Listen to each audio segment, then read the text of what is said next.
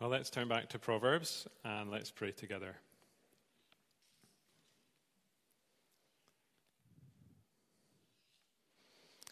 Heavenly Father, we thank you this evening that you know each one of us and you know what we need to hear from you this evening. We pray that you would give us ears to hear what you have to say say to us, for we ask it in Jesus' name and for his sake. Amen. Well, his hair was gone, and his joints were sore, and he had seen it all before. He had lines on his face, and a twinkle in his eye. He had known sadness, he had known joy, he had known me since I was a boy.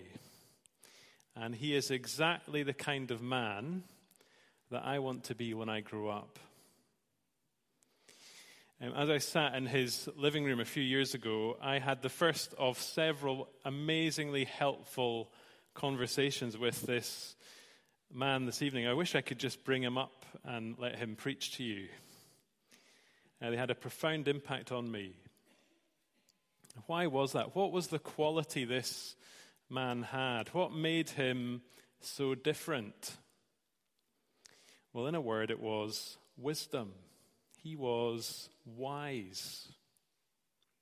Wise.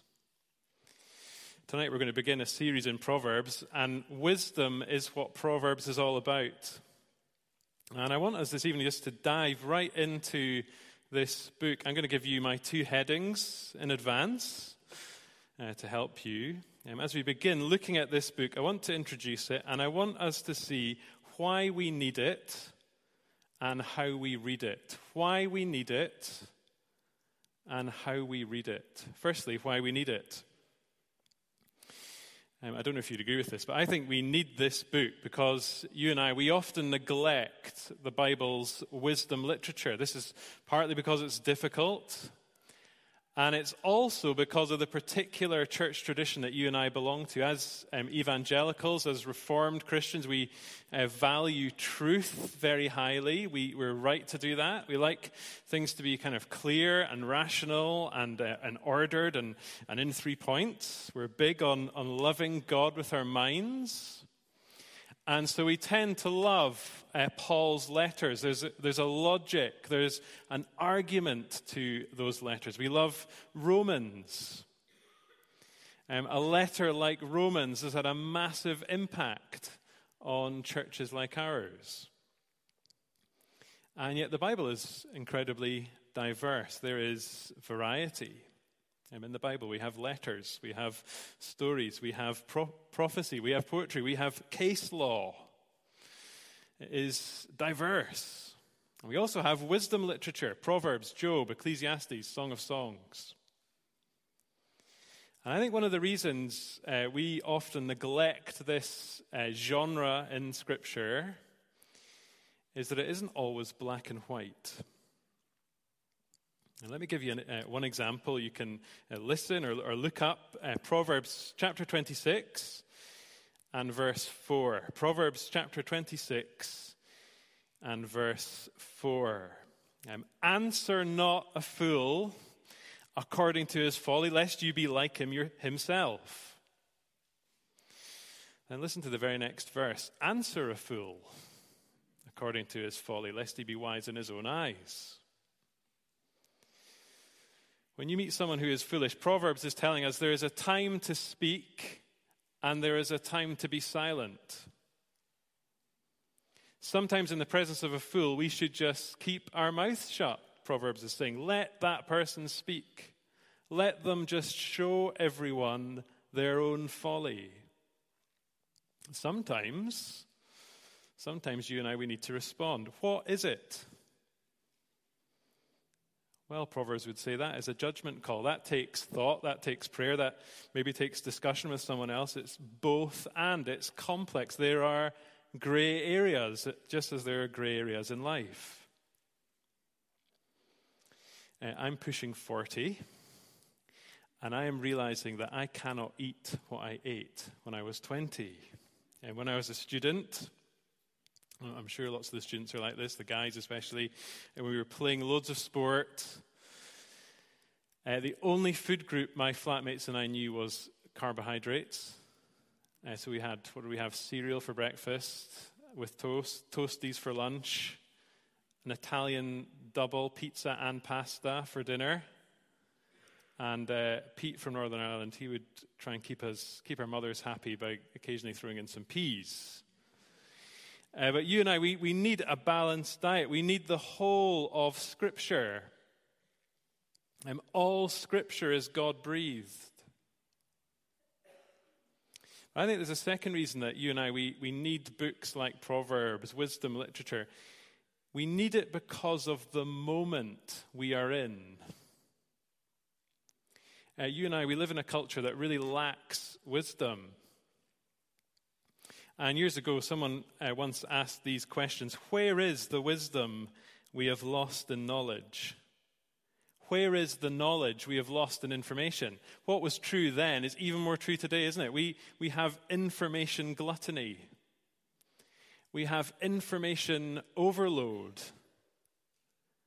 And yet we lack wisdom. It's water everywhere, isn't it? But none for us to drink. We don't know how to live. There's so much certainty in our culture, isn't there? There's so much confusion at the same time. One of the really important things we need to know about wisdom, and we'll see this, is that it's not just about intelligence. Some of us will know people who have hit kind of the academic heights in life, and yet they just seem to live really, really poorly. And about 20 years ago, the Prime Minister, Tony Blair, he set out a vision. Half of Britain's school leavers should go to university. That target was reached recently. We are probably more educated than ever. Every year at exam time, the grades seem to go up, don't they? We've got all kinds of knowledge at our fingertips. But we don't know what human beings are for. And we don't know what men and women are. And yet, look with me at chapter 1 and verse 20. Wisdom. God is speaking day by day to a world that's living foolishly. Wisdom cries aloud in the street. In the markets, she raises her voice. At the head of the noisy street, she cries out. At the entrance of the city gates, she speaks. So you and I think we need this book, or we need a book like this from time to time because we neglect it, because of our time and place. But I think there's two more positive reasons that we need this book as well. One of the things I mentioned last week is that you and I were called to honor God in all that we do. Theologians, they sometimes refer to this as the lordship of Christ over the whole of life. And I think Proverbs is a book that helps us with that. It's hard to think of something that this book, Proverbs, doesn't talk about, doesn't address. So Proverbs will talk about life and death, words, money, sex, justice, anger, envy, friendships, guidance, and loads of other things. We're going to think about some of those issues in this series. And so Proverbs is a really earthy book. It's a holistic book. It's a book that touches on everything. And here's the second positive reason. It doesn't just touch on those things. It doesn't just talk about them. It actually shows you and I how to live in different situations. For centuries, philosophers, thinkers, they've tried to answer this kind of big question. What is the good life? What is the good life? And Proverbs actually shows us that and actually helps us to live that life. It's really common to hear people say of Proverbs, it's practical. And maybe you're breathing a bit of a sigh of relief tonight as we start this series. Maybe it's kind of at last, after Andy and Will going on and on and on about theology, we're finally going to get something to do, something practical. But there is actually a huge amount of theology in this book. We're going to see that. And practical is not quite the right word. I think a better word to sum up what Proverbs is all about is skillful. And Proverbs is going to help us navigate life. The book of Proverbs is going to help us to see what's the right thing to do in this situation, in that situation. Sometimes it will be different. And Bruce Waltke is a man whose name you're going to hear a lot in this series. And he says, this is how he puts it, he says that Proverbs, the book of Proverbs, it helps us bring all of life's activities into harmony with God's created order. Proverbs helps us bring all of life's activities into harmony with God's created order. And he points out, as I read this week, that in the Old Testament, wisdom is seen in lots of different spheres. So in Exodus chapter 28, we see artistic skill described as wisdom. In 1 Kings chapter 5, we see diplomacy described as wisdom. We see judgments in 1 Kings chapter 3 described as wisdom. Now turn with me to 1 Kings chapter 4. If you wish, 1 Kings chapter 4, verse 29, for just a little glimpse of this. I couldn't decide whether to include this reading in the order of service. I'm going to skillfully sneak it in now. 1 Kings chapter 4, verse 29. 1 Kings chapter 4 and verse 29. Listen to this. God gave Solomon wisdom and understanding beyond measure and breadth of mind like the sand on the seashore, so that Solomon's wisdom surpassed the wisdom of all the people of the east and all the wisdom of Egypt. Look at verse 33. He spoke of trees, from the cedar that is in Lebanon to the hyssop that grows out of the wall. He spoke also of beasts and of birds and of reptiles and of fish. And people of all nations came to hear the wisdom of Solomon, and from all the kings of the earth who had heard of his wisdom. It's fascinating, isn't it? Can you hear the range of Solomon's wisdom? And God, it says, gave him insight and ability into all kinds of different things. And so this means the knowledge that Solomon was given, it wasn't just about the kind of things you and I think of as spiritual. And it wasn't just that Solomon was kind of horticulturally minded. No, God gave him that wisdom. And God has insight to give to you and I as well. He's given each of us this evening, here we are, sat here, big group of people, lots of different personalities and different interests. God has given each of us different skills, different interests, different insights. And I think a book like Proverbs, it will help us grow into those things. It will teach us what wisdom looks like. It will help us to navigate life. If you turn back to Proverbs chapter 1, you'll see all the different ways that this life is described. In the words of our passage, it will help us to know wisdom, to receive instruction. It will give us prudence and knowledge and discretion. It will help us understand. So that's the first thing we see tonight, why we need this book, why we need it. But there's a second thing we see this evening I want to share with you. Not just why we need it, but how we read it. How we read it. And now knowing the structure of a book of the Bible, it's really helpful. And in one sense, the book of Proverbs, it kind of breaks into two parts. Chapters 1 to 9 are less a collection of Proverbs. They're more a series of speeches from a father to a son. It's a really relational book. We'll think a lot about that next week. And then chapters 10 to the end, they feel different. They're a collection of Proverbs, pithy sayings. Sometimes those sayings are connected. Sometimes the author kind of seems to jump around.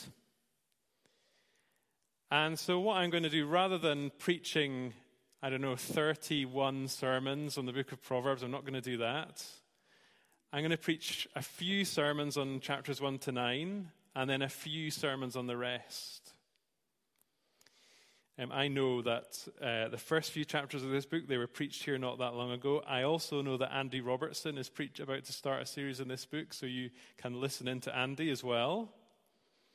And I also know that one of the fellowship groups looked at Proverbs. So if you guys have any insights, feel free to share them with me. Come and talk to me about this book. But how do we read this book? I think the first thing we need to remember is we need to read this book Christologically. Christologically. We need to read this book with Jesus in view.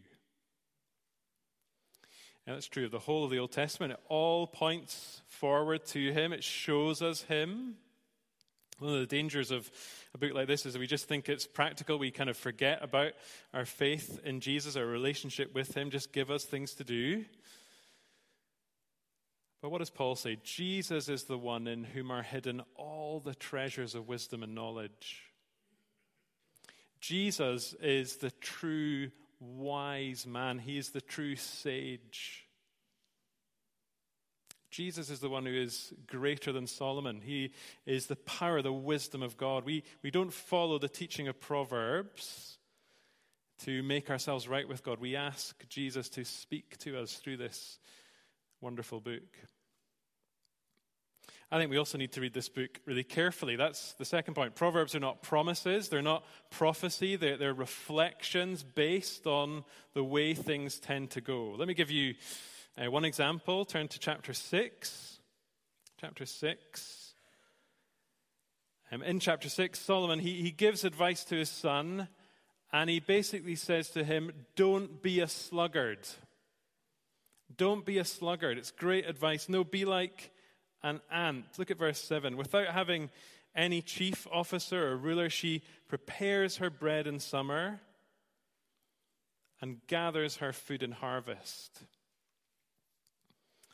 And so maybe you can hear what he's saying. He's saying, son, if you want to avoid disaster in life, then you need to work hard. Don't be lazy. Think about the future. Delayed gratification is your friend. That is how life tends to go, isn't it? Those who work hard, they get ahead. But that is not always how life turns out, is it? Sometimes a slacker lands on his feet. Sometimes they come into money unexpectedly. Sometimes a person is lazy and things seem to go well for them. So Proverbs, they're not guarantees, they're not absolute promises, they're not prophecy. They are generally true. This is how life tends to go, say the authors of this book. These are people who've observed life in God's world. These are experienced people. They want us to listen and learn from them. These are people who say the world, it tends to work a certain way. It's not always that way, but it is most of the time. Someone has put it this way: if you go against the grain of the universe, you'll get splinters. In other words, if you go against God's natural ways, natural patterns, things will tend to not work out for you. That's one of the things that Proverbs teaches us. We need to read this book carefully. Third is similar. We need to read it thoughtfully. So look at chapter 1 and look at verse 6. Solomon says one of the reasons he's written this book is to help us understand a proverb, a saying, the words of the wise, and their riddles. Their riddles. Now let's think about that last example. Riddles are thought-provoking, aren't they? They're enigmatic. And the meaning isn't always obvious in a riddle. We need to chew over it. Here's an example. This is not in the book of Proverbs. How many gold coins Can a leprechaun fit in an empty pot? Anybody want to shout out? We could be here all evening. Let me give you the answer. The answer is none. How many gold coins can a leprechaun fit in an empty pot? None. If he puts some in, it won't be empty. Okay? Riddles take thought. Riddles take time. We don't always want that, do we? We want instant answers. We want quick fixes. We want to just be told the truth. And the danger with this book is that we approach it thinking, I already know what God is going to tell me about money.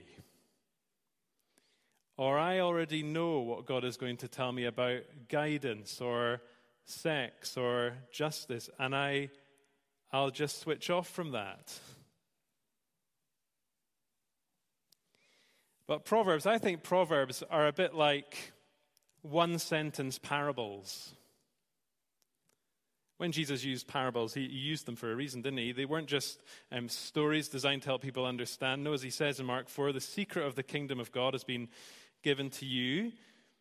But to those on the outside, everything is said in parables so that they might be ever seeing but never perceiving. So when Jesus spoke in parables, some people heard what he said and they started to believe in him.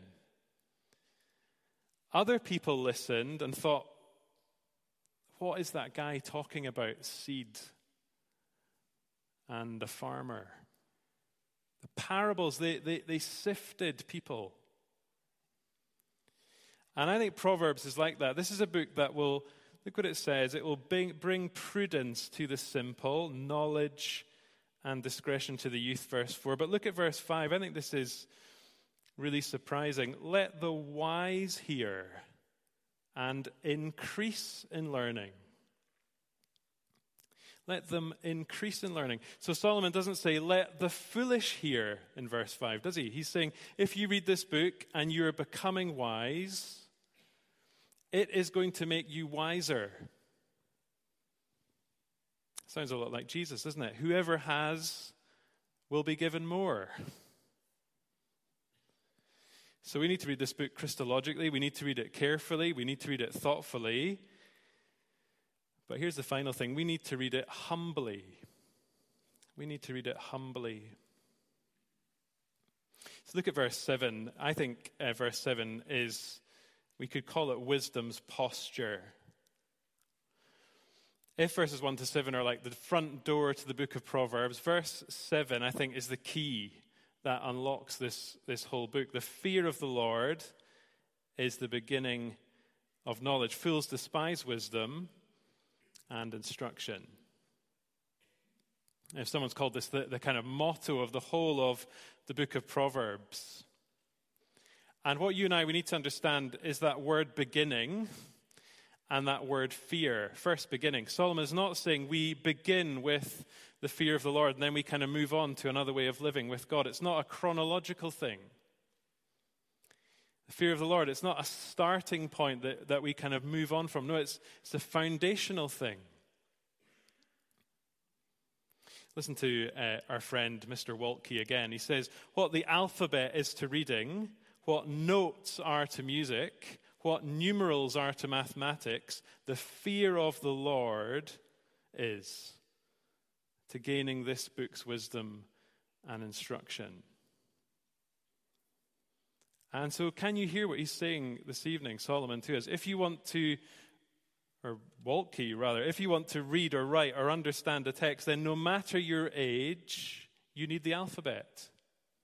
You never transcend the alphabet, do you, as a writer or a reader? If you want to play music or do maths, it's exactly the same. Notes and numbers are required, always. It's the same with the fear of the Lord. There is no path to wisdom without this. Now, that is not how our world thinks, is it? And the idea that you would fear the Lord, it's just kind of dismissed, isn't it? But I think Proverbs, Solomon's going to teach us that you cannot live in God's world and be a truly wise person unless you relate rightly to the God who's made this world, unless you fear him, unless you acknowledge your place. We were in Durham on holiday recently, and my love of cathedrals was indulged by Marianne and Jonathan. Michael slept through the trip to Durham Cathedral. And when you step into Durham Cathedral, you feel small. You feel small almost instantly. That is what a building like that does to us, isn't it? That is really good for us. And so the wise person does not think that they are the most important person in whatever room they walk into. The way of wisdom in God's world, it is to see ourselves from God's perspective. He is the great one. We are the small ones. And if Proverbs helps us navigate life, then I think verse 7, it's like north on the compass. Like north on the compass. It's the fool, isn't it, in the Bible, who says, in his heart there is no God. So we need to remember what this word beginning means. And we need to remember what fear means. What does fear mean? I think we're really quick. Often we hear that word, fear, and we immediately want to rush to qualify it, don't we? And we often talk about what it doesn't mean rather than what it does mean. But listen to one place that same word is used elsewhere, which I think really helps us. Listen to Psalm 5. Listen to these words. But I, through the abundance of your steadfast love, will enter your house. I will bow towards your holy temple in the fear of you. See, fear, it's a worship word. And fear, it doesn't mean that we are to dread God, but we are called to bow before God. And the fear of the Lord, it means getting low before God. It means honoring him.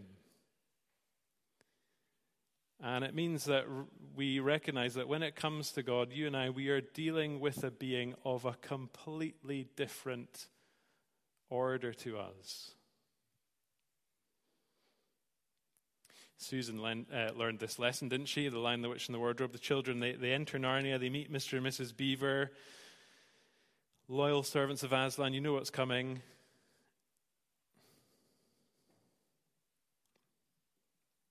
They mention these servants of Aslan. They mention him. It kind of sparks the children's curiosity. Aslan is a lion, the great lion. Oh, said Susan, I thought he was a man.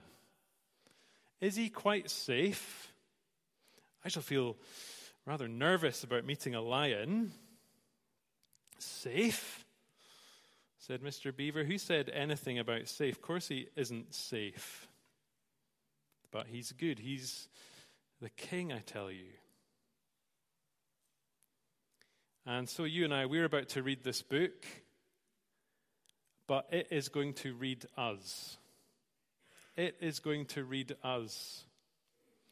It is going to search us out. And as you and I, as we contrast our lives with the life of wisdom we see here, there's going to be gaps.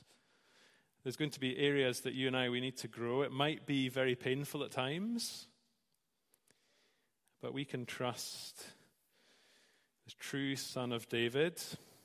We can trust the Lord Jesus Christ because, what do we know? When we fear him, friends, when we fear him, then you and I, we have nothing else to fear. So let's pray together.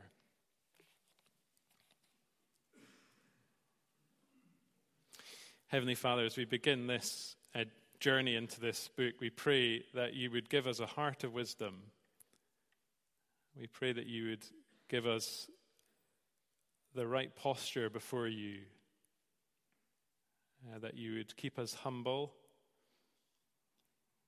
and that you would help us to worship you. We pray that we would enjoy reading this book. We pray that we would learn from it, learn from you as we do so. And we pause at the end of this day just to thank you for your great love for us, for your faithfulness.